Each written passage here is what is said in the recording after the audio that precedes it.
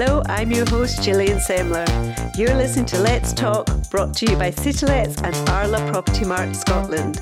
Let's Talk is a dedicated property show for the world of property letting, investment, legislation, personal stories and much more. If you want to get in touch, just reach out. Let's talk at citylets.co.uk. Joining me today is Managing Director of Asprey Glasgow West, John Strange. Morning, John. Morning, how are you? I'm good, thank you, and yourself? Super duper, thanks. Great. Well, firstly, can you tell our listeners who Asprey are and what they do? Good question. Asprey Glasgow West, we are a buildings insurance claims management company, which is easy for me to say. Ostensibly what we do is help homeowners and policyholders when they need to make an insurance claim for damage to their building, whether that be residential or commercial, whether that be a fire, an escape of water, a flood, criminal damage, whatever. We take the hassle away from managing the day-to-day elements of the insurance claim. And that's pretty much what we do. Okay, so before we go into detail about the kind of exact services, just on a kind of deeper level, tell us a bit about your background and what led you to become a franchisee of Asprey. So background-wise, I started off in buy-to-let a number of years ago now and quite enjoyed it. So bought a few, rented them out, developed them, and then I started buying and selling and built up quite a This all in Glasgow? This is all Glasgow and the surrounding areas, yeah. Built up quite a decent bank of contacts through doing that, and then eventually the phone started to go and people would start asking me for help for all sorts of things. So that would be landlords who knew me saying, oh, this tenant's moved out and I need to do this, what do you think? What's the best price for that? How would I do this? How would I do that? So I started helping them out with advice on things like that. And then one day a guy phoned me and said, oh, I've got 25 properties and I'm pulling my hair out, what's left of it. Can you help me try and manage the maintenance side of that? So I started helping him out with that. And then one day I sort of stumbled across at the Asprey business. I already had a decent background in developing and maintenance and looking after properties. My knowledge of the construction industry was quite good at the time. And it just looked like a phenomenal opportunity, ultimately to help people in their hour of need. Sounds great, but to put it into practice was even better. So that's how I came across the Asprey business. Great. Well, look, tell us about the journey then from starting your franchise to where it is now. So the original journey was in the car down to Blackburn to sign the franchise agreement, which was an interesting journey on my own, on the 9th of June 2016. I remember that because it's my twin daughter's birthday, the 9th of June, okay. So a double celebration that day. Yep. So started off on my own, took the franchise on. Luckily I had experience in the building industry, the construction industry, maintenance, repairs, etc. So I had lots of contacts, and when I started telling people what I was now doing and how I could help those that needed the help when making a claim, it sort of snowballed very quickly and the business began to grow quite quickly. So from that sunny day in June 2016 to today, I've now got 5 staff and an office in Glasgow city centre, and we do hundreds of insurance claims a year. So it's gone sort of up the way, shall we say. So obviously a lot of that prior experience, in your buy-to-let investment, in fact, would you credit most of that, towards the success of I would say so. Franchise? I think experience in any field counts for so much. So the fact that I had that solid foundation and I understood how buildings worked, and I understood that, if a building's this age or that age, it's generally going to be constructed in a specific way.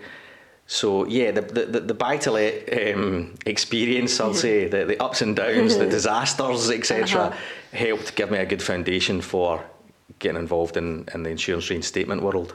Okay, so then who are your main clientele and what types of claims specifically do you deal with?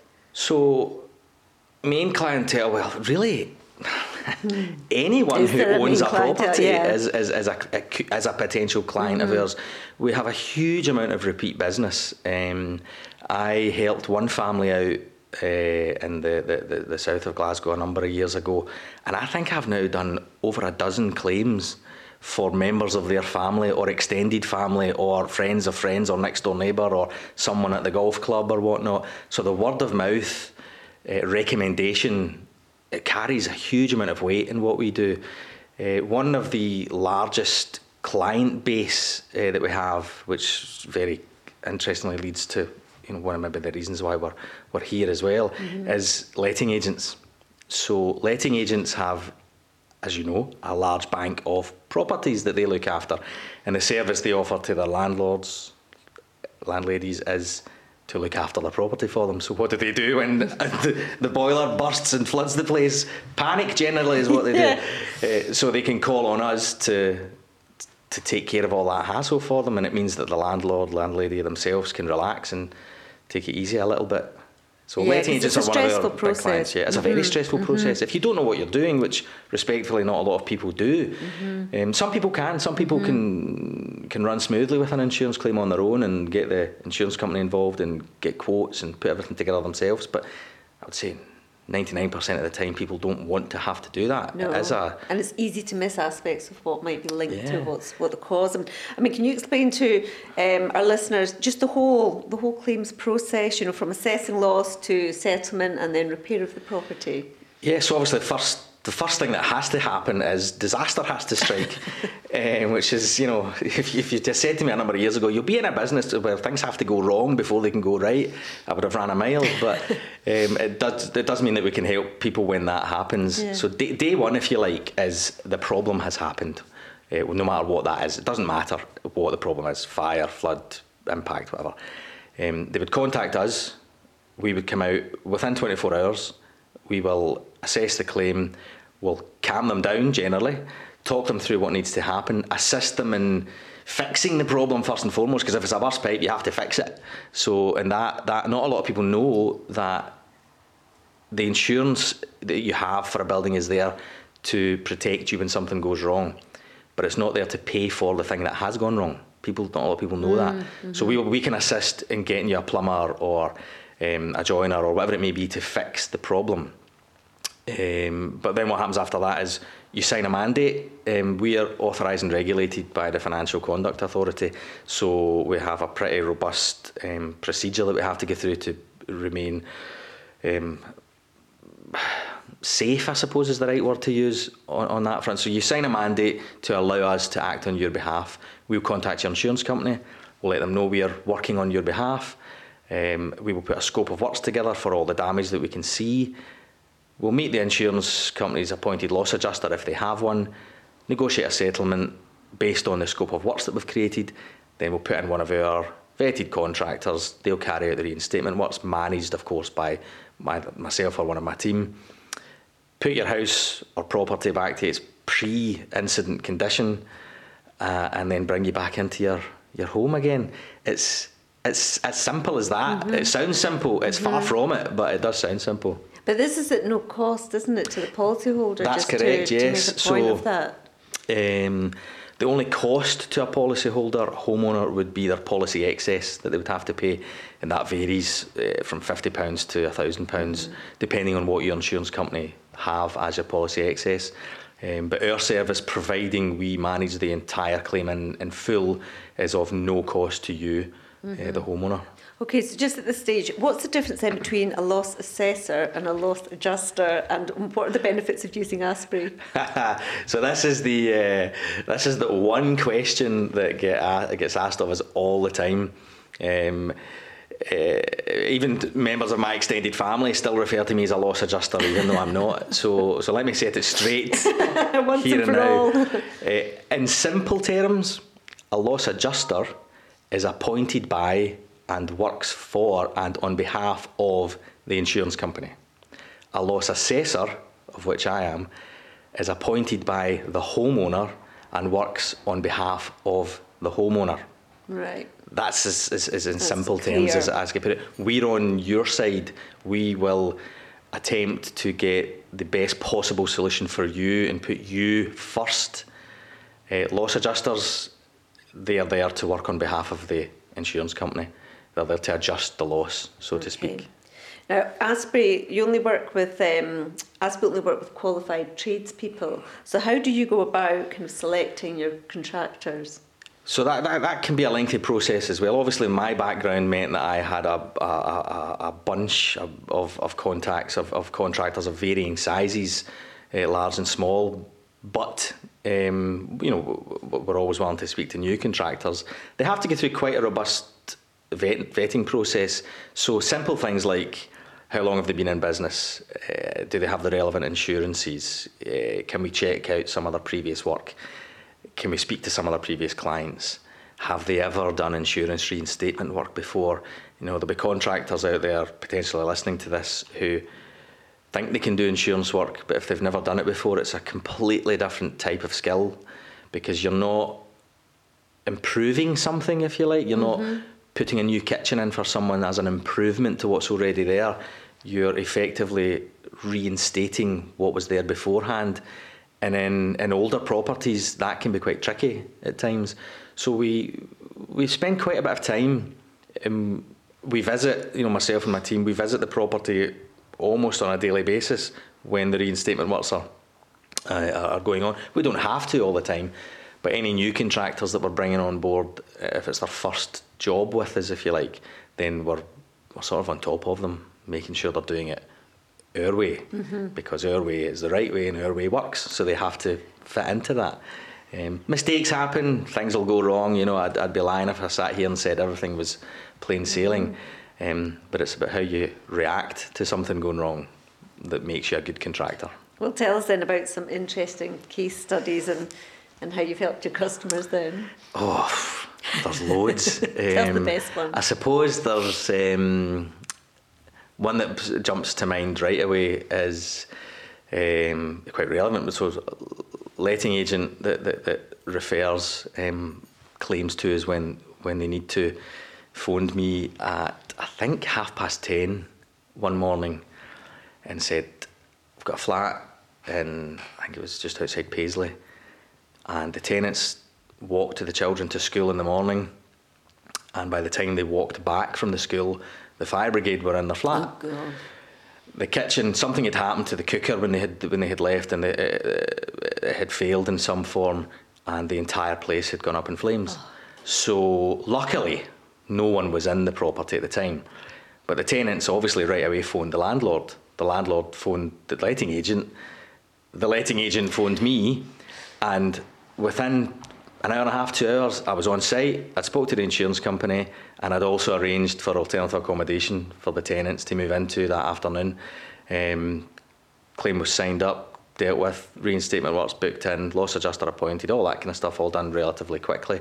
And I suppose had that landlord not known about us, or had the letting agent not known about us, they would have spent all day trying to work out what to do. We do this every day. Yeah, we're experts in this. Contractors still, and then we'd have knocked on. So, how much more time do you think? If, it would have taken. They would have had to have put the tenants up in a hotel at a huge cost, whereas we have relationships with alternative accommodation providers that we can phone at the last minute and say, this family are on the street, can we put them up? And our reputation and our relationship with that provider meant that they took our word on the fact that the insurance should cover all the costs on that, because you can't have a family out on the street. No. And what do you do? I mean, I would throw that question out to anyone listening. What would you have done in that circumstance? Because the insurance was through a factoring business, so it took, our office was on the phone about 3 or 4 hours that day. Gosh. Just to get the claim properly registered. So you're just, because obviously you're Asprey, Glasgow West. Yes. But do you cover out with that specific area? Yes, so it is a franchise that I own, and there are a few of us in Scotland. So we tend to cover, between us all, we'll cover pretty much the whole of Scotland. So yeah, I do claims in Dundee, Edinburgh, Glasgow, Greenock. I've been everywhere, pretty much. So yeah, anywhere That's good within to know. reason. Okay, so any other case studies, any other situations? I suppose there was another one where, again, this is an alternative accommodation one, where another fire, believe it or not, where the house had gone on fire and the family had booked themselves into alternative accommodation before they contacted us. But the insurance company was taking quite a while to make their minds up on things, and the family ran out of money. So now this is not normal practice, but at the time I looked at it and thought, right, there's a claim on the go here. The insurance company are busy. I get that. I appreciate that. I understand that. But what does this family do? They have nobody. They have nobody to help them. They'd spent, I think, in the region of £2,000 or £3,000 to help the family stay in a hotel. So I decided at that point in time that I would cover their hotel costs for a week, just to keep them sane, so to speak. So that's an interesting case study. Yeah. So it's not normal practice. We wouldn't normally do something like that. Service. But it was a personal service. I felt I had to. I believed in the owner themselves. The claim was going through the general process. It was taking too long for my liking, and we felt we had to step in and help them. But we've got lots of. We meet. It's a great. It's not a job for me really. It's my business. It's what I do. But we meet some phenomenal people. Whether that be homeowners, contractors, letting agents, tenants, etc. You're always meeting the person that owns the property at one of the worst days in their life. So people are kind of on the edge when you meet them. So you have to have that calming approach to things where it's all right, I can see that we're 2 feet deep in water. You might be the first person they take it out on. I understand that. But don't worry, it's all right. We'll take care of it. And then just people's life. Everyone's got a great life story. You tend to get to know these people because they pour their heart out to you when their emotions are high, and you just have to kind of help them through the process. Well, COVID obviously was and is a challenging time for everyone and all businesses. So tell us then how you were affected and how you overcame the challenges. So yeah, the big C word. We grew as a business during COVID, believe it or not, and I find that difficult to say sometimes because you hear so many horror stories. I've had friends whose businesses have been decimated by that, family members, etc. However, property damage insurance claims didn't stop during COVID. Now, yes, on the 19th, 20th of March, whenever it was, 2020, when our fearless leader told us all to go home that day, we did go. We closed up the office, everyone went home. We decided at that point in time we would do a video call 8 o'clock in the morning, a video call at 3:30 in the afternoon, and we would all hold ourselves accountable to each other to make sure we were continuing to deliver the service that we do. I took the decision that I would be the only one who would venture out into the world. Because we had to. If someone phoned and said my neighbour's flooded me and I can't live in this property, I don't know what to do. I couldn't do it via video call. No. I mean, you could, but and things involving essential repairs could obviously still so take people, place. exactly. At the time, I had to carry a letter with me, and I made sure I had all my ID on me. And I mean, right at the beginning, it was almost hazmat suit stuff. You would be in people's houses with gloves, masks, goggles, overalls, the whole lot on, just to make sure you were safe. But they still needed help. So yes, COVID got in the way of things. We had to adapt how our business was running, but I didn't furlough anyone. Didn't need any of that help, the great help that was out there for people, because things continued to go wrong. I don't even know whether people been at home more. Oh, possibly. Actually, yes. I would have thought.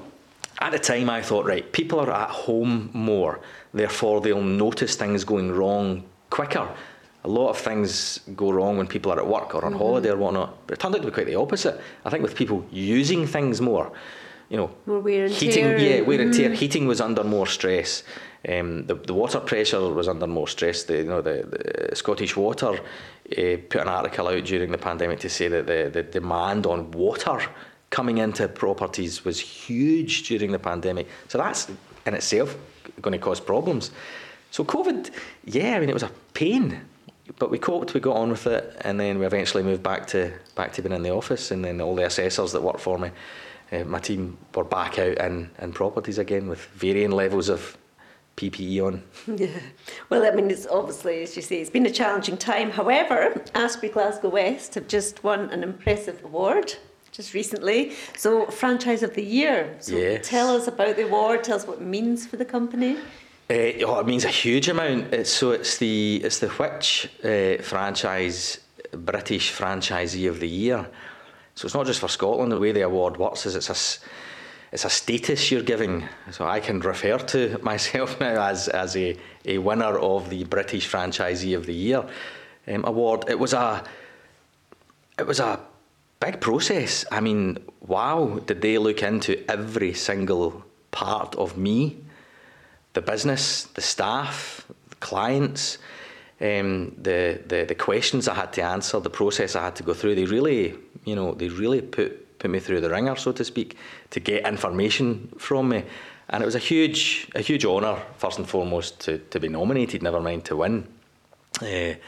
But I say it all along, and everyone laughs at me when I say it. It's yes, it's my face that's on it, and yes, it's my name that's on it. But without the team behind me and everyone that works with me, we wouldn't have won it. You know, we are a phenomenally good team together.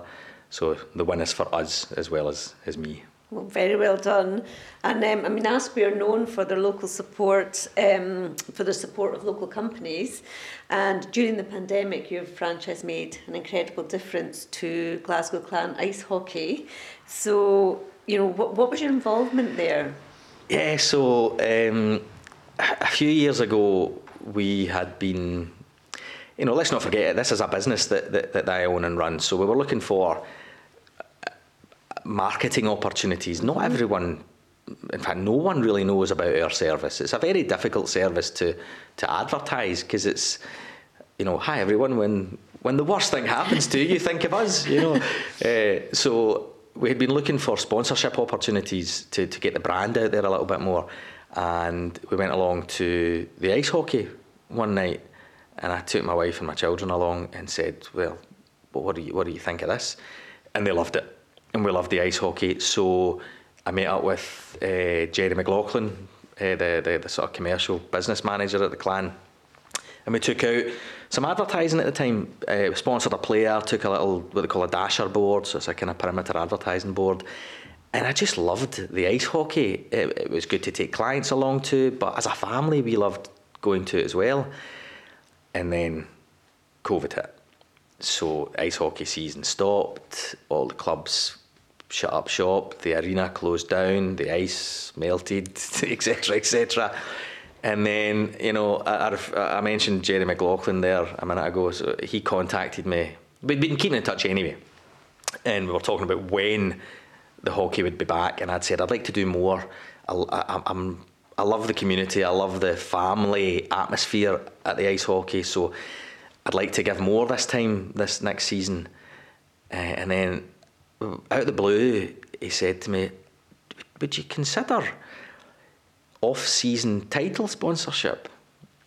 And first of all I said, well, what is that? And he said, well, basically you would be the title sponsor of the Clan, but we wouldn't be playing any ice hockey. So the business brain was going, absolutely not.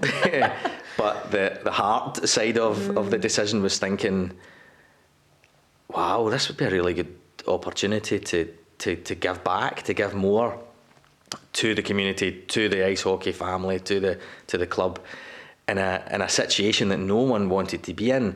And, you know, not luckily, but fortunately, we were in a position where our business, like I mentioned, didn't use furlough, etc. We were in a business that was surviving the pandemic, so why not? So I said yes. Before we'd worked out the details.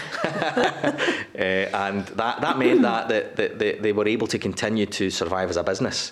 Fantastic, yeah. You know, there was a couple of members of staff were obviously able to keep their job. Mm-hmm. As hard as they were all working during a season where you weren't playing hockey, you still had to keep the fans engaged with everything. So there was various campaigns. We ran a Christmas competition. You know, we all dressed up in silly outfits and all that kind of stuff, and we gave away lots of prizes over the Christmas period during the pandemic. And I think if you ask any of the fans that took part in the competitions, they loved it. It was something, everybody was bored with COVID by then, so this gave the fans a chance to get involved in a competition and win some pretty money can't buy prizes that I was able to work with the clan on. Good. So Great. yeah. And but you sponsor other sports clubs too, in fact, St Mirren. Yes, so St Mirren, again, we had done a little bit of advertising with St Mirren a number of years ago, and again, I'll give a mention to Campbell Kennedy, who's the commercial manager at St Mirren. He's been doing that job for, I think, 27 years. Wow. So there is nothing he doesn't know about football, St Mirren, or sponsorship. And he's a people person, and that's what I love about him. So he'd said to me, John, we want sponsors who engage with the club and the community. We don't just want people that give us money and then we never see them again. And I think that happens quite a lot in sport. People put money into a club, sponsor it, and then disappear. So we decided, well, no, that's not what we do. Again, St Mirren, I'm sure if you ask anyone that knows about St Mirren, it's a family club, it's a community club, it's got a huge fan base, they're loyal. So we thought, yeah, why not? Let's do that. So we're on the shorts, we are the official shorts sponsor. That's an easy tongue twister. So on the St Mirren shorts, you'll see our logo above the St Mirren logo. But we've also got a lot of things in the pipeline with St Mirren. Again, your kind of money can't buy items for the fans. We're going to be running some competitions in the next wee while that the fans can win some specific items associated with the club, and that helps the community and it helps around the club. But yes, as a business, the ice hockey and the football, it's a sponsorship package. So it is about getting our brand awareness out there, our name. So that people, fans, the wider public, when they get to that stage where something has gone wrong, they can go, that company that sponsors St Mirren, that's what they do. Yeah, you've had excellent exposure. You've had good exposure, exactly. And it's a community club. And Jerry from the clan and Campbell from St Mirren, they're so people focused. That's what I love about them. Yeah. And it's them really, over and above the name of the club or the name of the sports team. It's those two individuals there that really make the partnership that we've got between them a huge success. Good, but I'm also aware that you're chairman of Glasgow East Alcohol Awareness Project. So how did you become involved in that, and what are your objectives in that role? Wow, so the GAP, the Glasgow East Alcohol Awareness Project, is a charity that I came across in 2015. So quite a personal story. For those who don't know, I stopped drinking alcohol in 2015. It got to the stage where it was taking over my life, really. I had sapped all my confidence. I was just in a horrible place. So I woke up on the 4th of March 2015 and decided enough was enough. Went to the doctors and said, I'm a West of Scotland male that likes to party. I've decided to give up alcohol. Apparently that's not a thing most West of Scotland men do. What help is there out there to make sure I'm doing the right thing? And I said, I don't want to go to like AA or anything. There's anything against AA. It didn't connect with me. I said, I just want to know what help there is out there to reassure me I'm doing the right thing. And the doctor said there's a person-centred one-to-one counselling service in Glasgow called GAP. I'll refer you to them.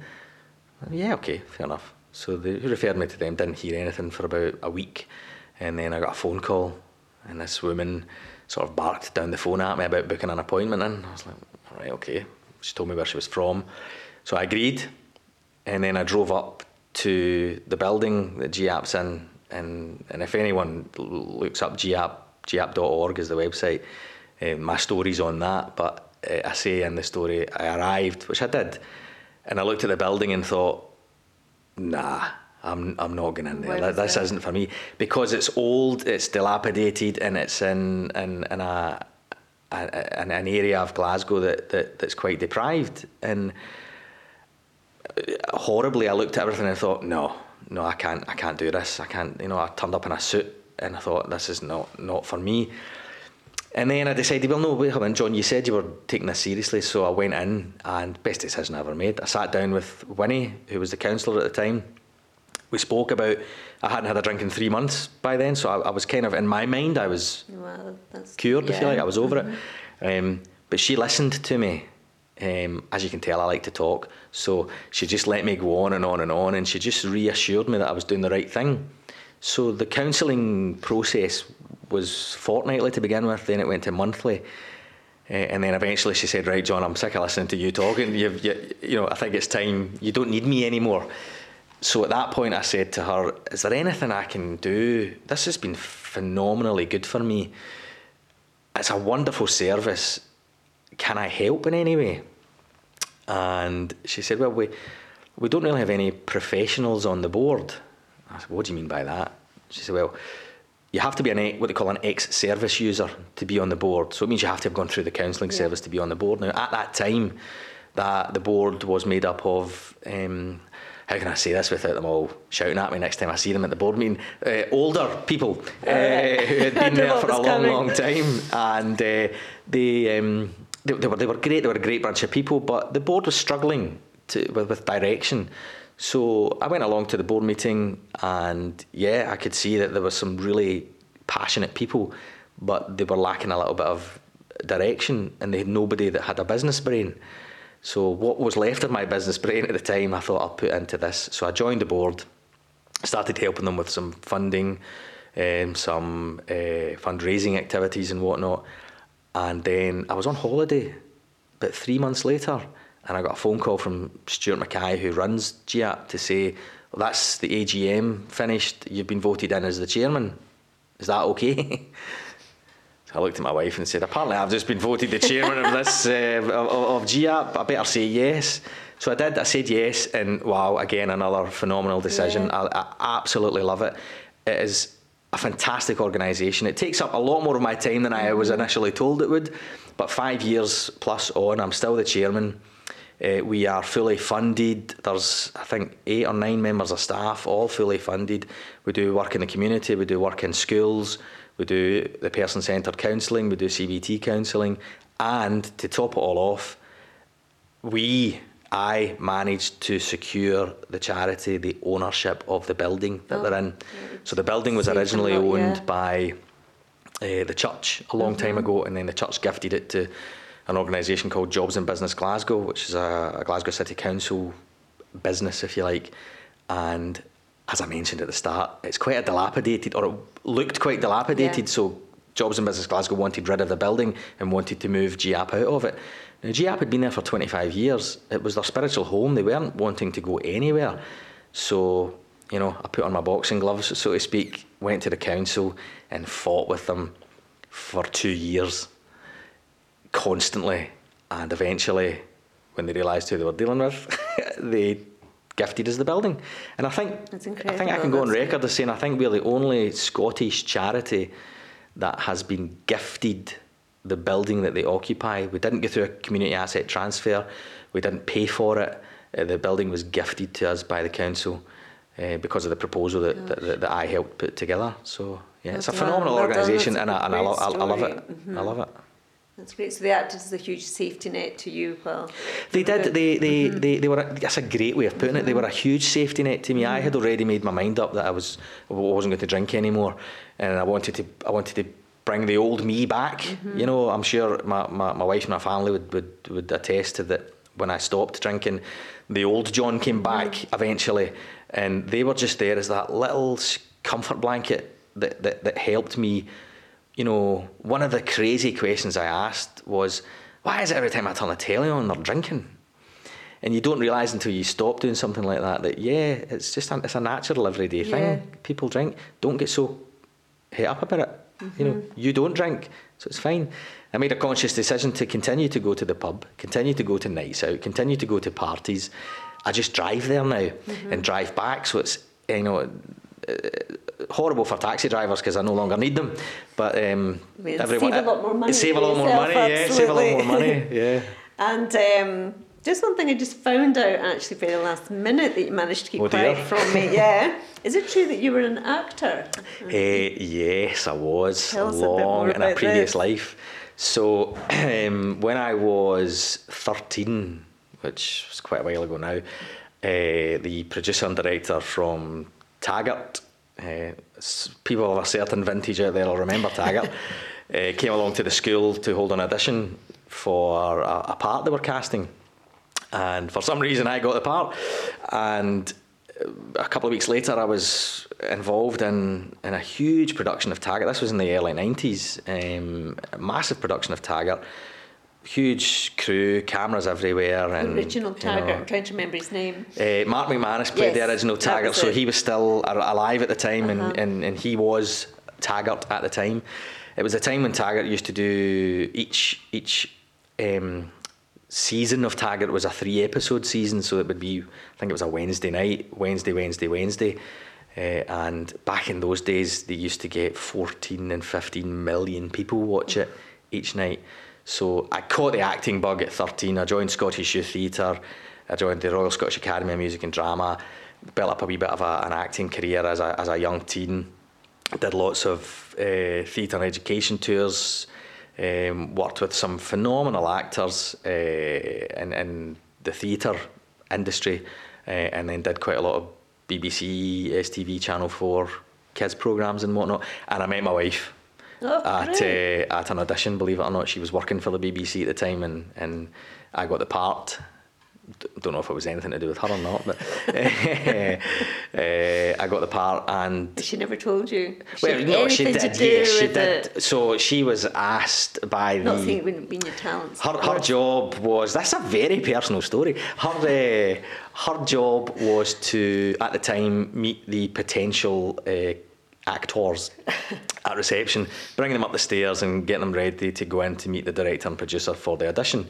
So at the end of the audition process, the producer and director asked my wife, so which one would you go for then?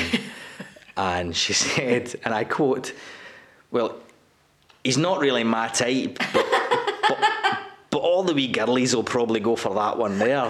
And it was me that she pointed to, and luckily the producer and director said we thought exactly the same. Sounds like LA casting. Yeah. So I got the part, and then a month or so into filming, well, the relationship developed, and we're married with kids now. What a 20 good years story. later. So you never said what part you played in Taggart. Were you the dead body? No. I was. I only had 11 lines. Don't ask me to recite any of them because I don't know if I can remember them. We found the evidence that eventually led to the prosecution of the murderer. We were playing football and the ball went into a bin. We went to get the football out of the bin, and there was documents and a VHS, if anyone can remember what those were. We plugged the VHS in, hoping to see something interesting, and all it was the murder. Oh, The murderer disposing of the body, so to speak, all wrapped up in stuff. So. Gosh, right. That's a good story. It's a great story. Yeah. It is a great story, yeah. Long time ago, but good story. Well, listen, thank you very much. And you've got the old Ringo parking meter running, so... Thanks for having me. It was great to be here. I'm Gillian Semler. Thanks for listening. If you've enjoyed the show, don't forget to subscribe to the Let's Talk channel on all the usual platforms, including Spotify, iTunes and SoundCloud, as well as on citylets.co.uk/podcasts. And also let your friends know where to find us. Let's Talk is a dedicated property show providing insight into the world of property letting. More information on today's show can always be found in our show notes along with this podcast. If you want to get in touch, just reach out. Let's talk at citylets.co.uk.